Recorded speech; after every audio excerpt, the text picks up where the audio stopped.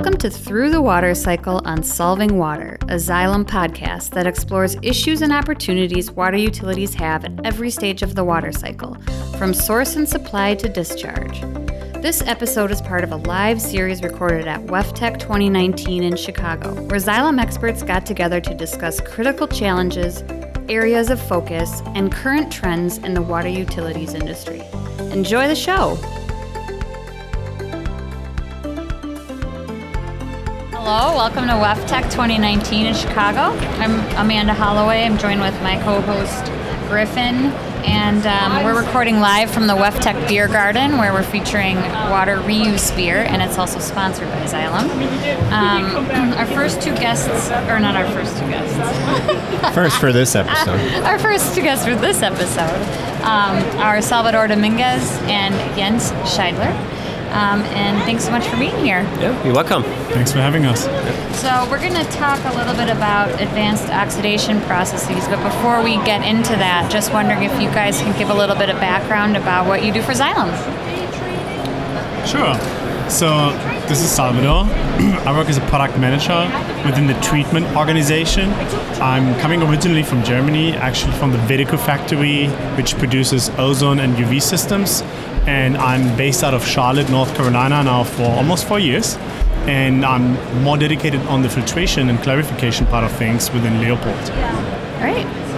Yeah, so I'm Jens, and I'm with the company now since 2002 and based in Germany, working for the Wedeco brand. And I'm responsible for our global advanced oxidation process business and our reuse business. Great. So let's just start with the basics. What is advanced oxidation process? And I think we can call it AOP from here on out. Yeah, I think so. Yeah. So AOPs are all about creating the so-called OH radicals. So for all the people that are not chemists, the OH radical is the most aggressive compound we can produce to treat water. So I like to call it the Superman in water treatment. It's super fast, it's super strong, and it can really decompose all compounds common treatment technologies cannot decompose. So think about pharmaceuticals, chemicals, you cannot remove with ozone or filtration. OH radical can handle them all. So that's why I call it, it's a Superman. Wow. Yeah. So when you want to compare it with chlorine, for instance, I think OH radicals, or hydroxyl radicals, they're about 2 times stronger than chlorine, am I correct, Jens? At least. So much stronger than that. Yeah. How does that even get discovered? It has been discovered, I think, in the 19th century already. So okay. when all these famous chemists started to have a closer look what's going on. Yeah. But really using it for water treatment, that's a relatively, for our conservative industry, it's a relatively new technology. So in the 80s, we started to discover the so-called peroxone process, which is the combination of ozone and hydrogen peroxide. And I think first commercial systems went out in the 90s. So in the US, for example, for water reuse, we have UV light and hydrogen peroxide. So it's a relatively young technology still. Sure, yeah. And is it common to kind of combine that with other types of treatment solutions in order to achieve the goal that you need? So the thing with advanced oxidation processes, so the OH radical is very strong, as I said, but it requires really clean water because the OH radical is not selective, right? So you apply to the water with the goal to destruct a certain compound, but it will literally react with everything, with the water itself, with the minerals, with the organics, so with everything. So AOPs usually require some pre-treatment so that you remove the bulk organic to get really a clean water that does not interfere too much with the OH radical. Wow. That's interesting. So where is it used? Where is AOP typically used? What kind of applications are we thinking about? That's a very good question. So typically you want to use it where all other treatment steps basically fail, right? You have organics which are really hard to destruct, right?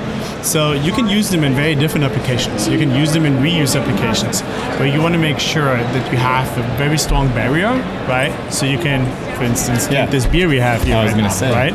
But you can also use it in other applications. So right now, for instance, we have a lot of cases, especially in the south of the US, but also worldwide, on algae blooms. Right? They create very intensive taste and odor issues. Sometimes that's the toxins, and these toxins, they just pass conventional treatment plants. Right? So they pass a normal clarification step, they pass the filtration step. Not even chlorine can really do anything to these compounds. Right? So that is an application where you would put an advanced oxidation process, which can then destruct these compounds. So in addition to being 2 times as strong as chlorine, I have to imagine there's other advantages to AOP versus chlorine, because chlorine is such a strong. I think we have to distinguish here. So chlorine is really used for disinfection mainly. You can maybe destruct some compounds with chlorine, but the OH radical is a compound that does not survive in the water. So it has a half-life of nano to microseconds. Wow. So you apply the OH radical, which is just oxygen and hydrogen, to the water, and you create compounds that utilize oxygen and hydrogen. So you don't create halogenated byproducts, for example, which you would do with chlorine. And OH radicals do not leave a real trace in the water. So if we talk about clean water applications, so that's the difference to chlorine, which would leave unpleasant smell, taste, and really generates halogenated organic compounds. So the OH radical does not do that. So what kind of AOP systems are out there? What does Xylem offer for that? So, the beauty about Xylem, I think, is really that we can offer pretty much all which is out there. So we can offer UV-based advanced oxidation processes, which we really like to use in the back end of a treatment step, where you have very clear water, so very high UV transmittance, where the UV light can pass very fast, right? And will not be absorbed. But we also have ozone-based advanced oxidation processes, which we like to use, for instance, in an earlier treatment step, before a media filter, for instance, right? But we can actually have also some additional benefits. So on one hand side, we destruct with ozone, for instance, organics, and make these organics a little bit more biodegradable and available for potential a biofilter, which is following the ozone step. And then in addition, you add up a little bit of peroxide to your ozone process and create the OH radicals, which would be your advanced oxidation process. Okay. So for instance, if you have an HAB situation or taste and odor issue, this typically occurs during the summer seasons, right? Yeah. So during the summer seasons, you can run your system in AOP mode, right?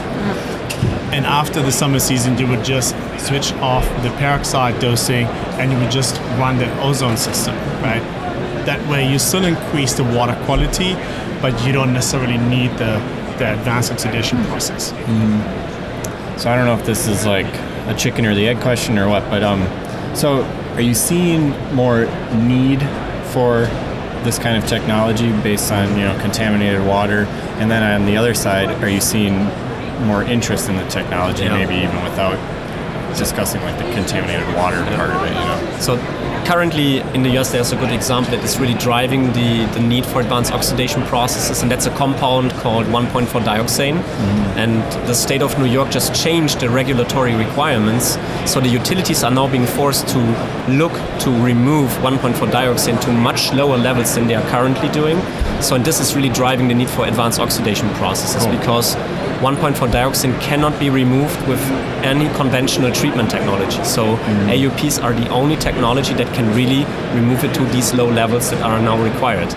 So Suffolk County, I think, is a very good example. We are talking about 40 to 200 wells that are affected by 1,4-dioxane. So this is now really becoming a huge driver for advanced oxidation processes in the US. So in that case, it's regulatory driven demands are driving that. Definitely. We'll see more movement when it comes to contaminants of emerging concerns, also in California and other states as well. But I also want to come back to your question, why? It's really, if you think about 20 years ago, we were measuring parts per million. We started to measure parts per billion. We're starting to measure now parts per trillion. So now we really see other components which are out there, and they're accumulating. And are concerned for public health, right? And that's also kind of like creating the need for more advanced treatment steps. Right.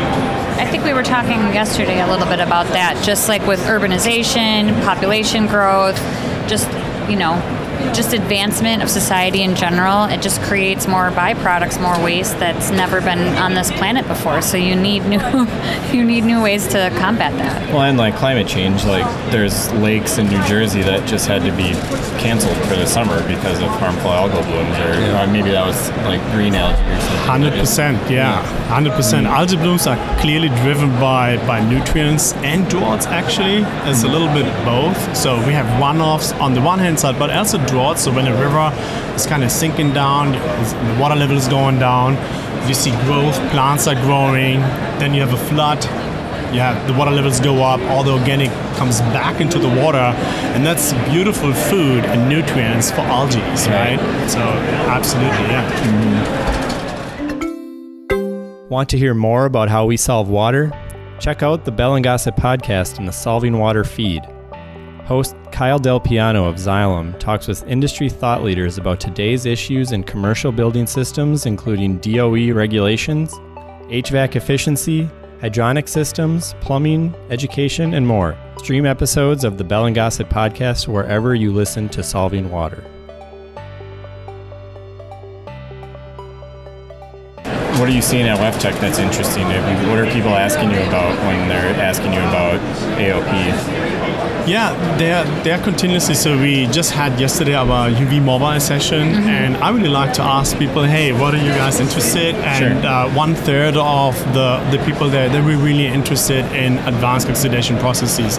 I think in general we see a shift in, hey, can we do more with water? Right? Can we, even if it's just irrigation, right? Can we do more with water? Can we reuse it and not just dump it back into the river, right? Or to the seas, which would be really the worst case, right?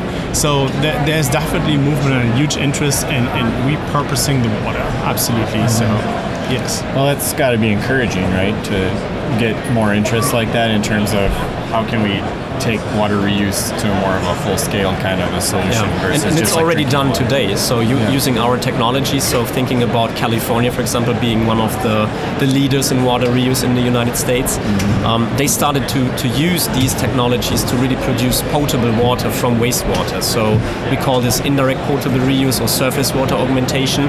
So all of these projects require advanced oxidation processes at the end of the treatment train. So to really assure that no contaminants pass the treatment, can enrich in the environment or affect human health, and also remove recalcitrant or very resistant pathogens. So that's why we use UV advanced oxidation in every project in California that's focusing on potable reuse. So Xylem was one of the first, or is the first company actually in the world that supplied a novel UV advanced oxidation process called UV Hypo. So that's a very novel process that's now utilized at Terminal Island at the city of LA. And it makes water reuse even more sustainable because we use chemicals that are already being used by the utilities. Less chemicals have to be used with this new process. So we save money for the utilities, but also the amount of chemicals that need to be dosed into the water. And it really affects all the treatment steps. So not just advanced oxidation processes. So you just mentioned, right, reduction of nutrients is a big topic. So our sanitary friends, right, they're all about how can we control and reduce nutrients as much as possible, right? I was just going to kind of ask about that. I mean, we talked a little bit about this with the dewatering folks that were just here, in terms of our expertise as being just as much of an offering of ours as our products and our solutions.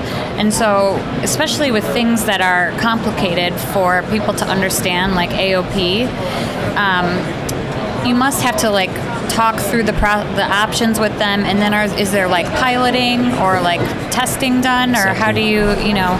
And that's, I think, our strength in Xylem, so that we are not limited to one advanced oxidation process. So typically companies only have one AOP, so they need to promote. So our approach is we have a pilot container we can ship to the customer site that has literally every commercial available advanced oxidation process, so they can put it to the test. So that's how we actually developed together with our client this new UV Hypo process for Terminal Island. So that's really our strength, because you have to demonstrate AOPs to make the operators, to make the owner comfortable with this technology. Right. They have to see how it works, so what are the hurdles, so what are the shortfalls, etc. And that's, I think it's still mandatory to demo or pilot these technologies. Right. It's kind of interesting just talking to so many different people here, the different ways that you pilot it. So you kind of ship out a little like a solution package that they can try out on their own. Yeah, that's really cool. We call it the MyPro container, actually. We have 3 of them here in the United States. At least 2 are rented, if not all 3 of them. And it's, as you mentioned, we designed it in a way that they can switch on and off however they want. So they test ozone, they test UV, they test low pressure UV, they can test medium pressure UV as well, so which can imitate different wavelengths. So we try to give the consultant or the engineer or the city as many options as possible, so they can really, and it made a big impact in thermal island actually. Right? So they save like $180,000 a year just by using this new novel process instead of the old process. So that's also really hard dollars in the end. Yeah. And speaking of Terminal Island, you just called to mind, are there places in the world or even just in the US that you're finding you're getting more requests for AOP? Like, are there certain environmental reasons that you would be working? I mean, the West Coast is kind of a hotbed. We've talked about this, but other areas. I mean, we have a lot of AOP solutions throughout the entire United States. I want to kind of switch off a little bit to HAB, for instance. We have actually a great case study on Anderson, South Carolina. And that a few years ago, a huge taste and odor issue, like a tremendous. They were counting. So MIB geosmin is basically the compound, right, which creates a very terrible odor. Like only at 10 nanograms per liter, you can already smell it, right? And at over 10, it's so high that you don't even want to shower in that water necessarily, okay?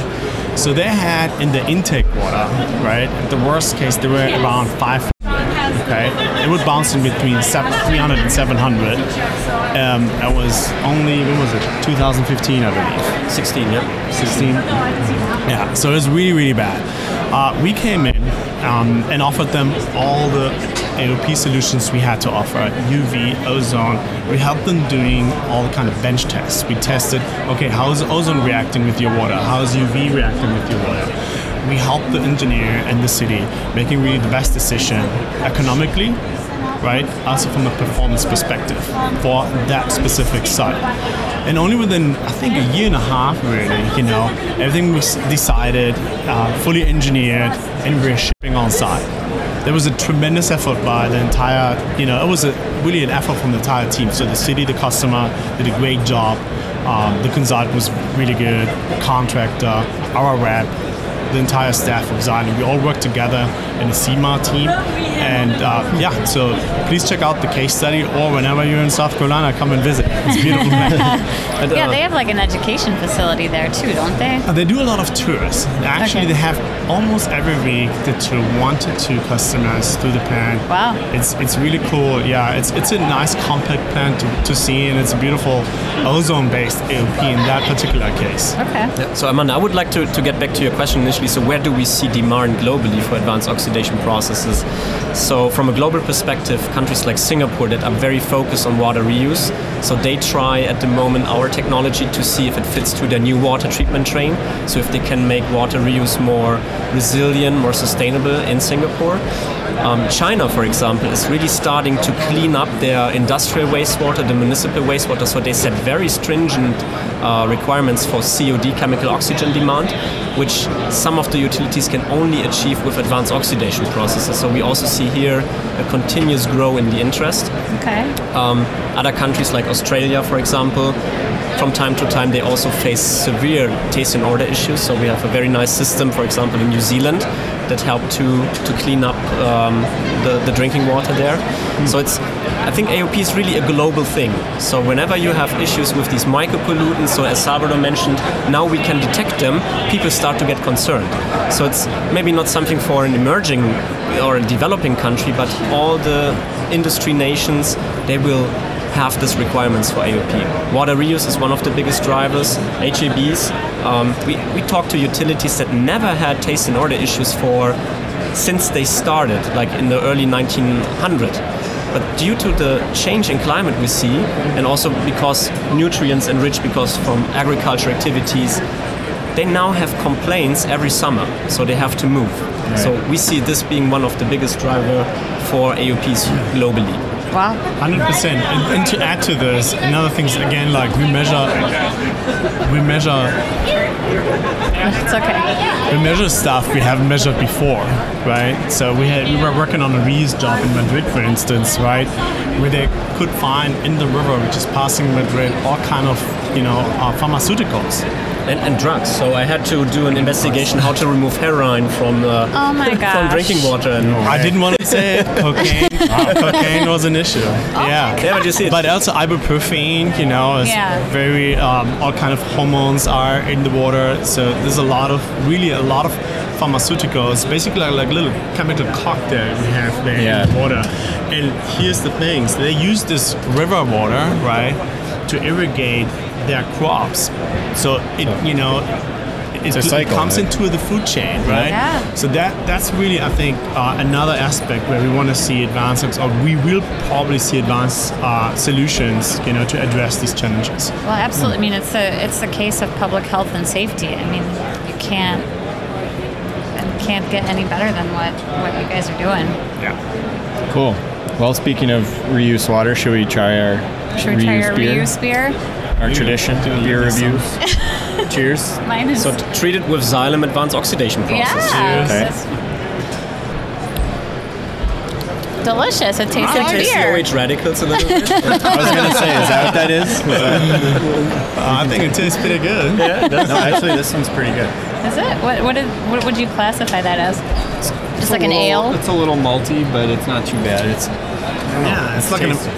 like an American lager, which has a little more ale to it, right? Yeah. It's not as light as here these European light beers. The German beers, yeah. They're terrible today. No. That's really why you came to the U.S. Like, it was a big shock. I was living in the U.S. for a year and a half and got back to Germany. And the first thing, I went to the beer garden of my friend. He runs that, right? So I have a drafted beer. I'm like, oh my God, this is so light. Can't have it anymore. Yeah, it's probably a big difference coming to the U.S. in the craze of IPAs right now, and just a really hoppy. And I'm not even a big IPA fan. I think it's declining now. So in Germany, people got really tired of it. Yeah. I think it's kind of hit its another apex. more hoppy thing. So I also privately, now I started to drink Pilsner again because I was so. It's kind of making a comeback. So you only drink it by yourself, I kind of agree with you. You can only make it so hoppy until it's like. Yeah, and all right. so I think it's. If you can only drink one beer because your mouth is completely bitter, that makes no sense. But I still like, even if it's a lager or something, that it has a little bit more fruit, a little bit more body to it. It has character. Oh, there you go. Well, thanks. Thank you. Thanks to you both for joining us today. You're welcome. Yeah. You're welcome. Now you have a German accent podcast. How cool is that?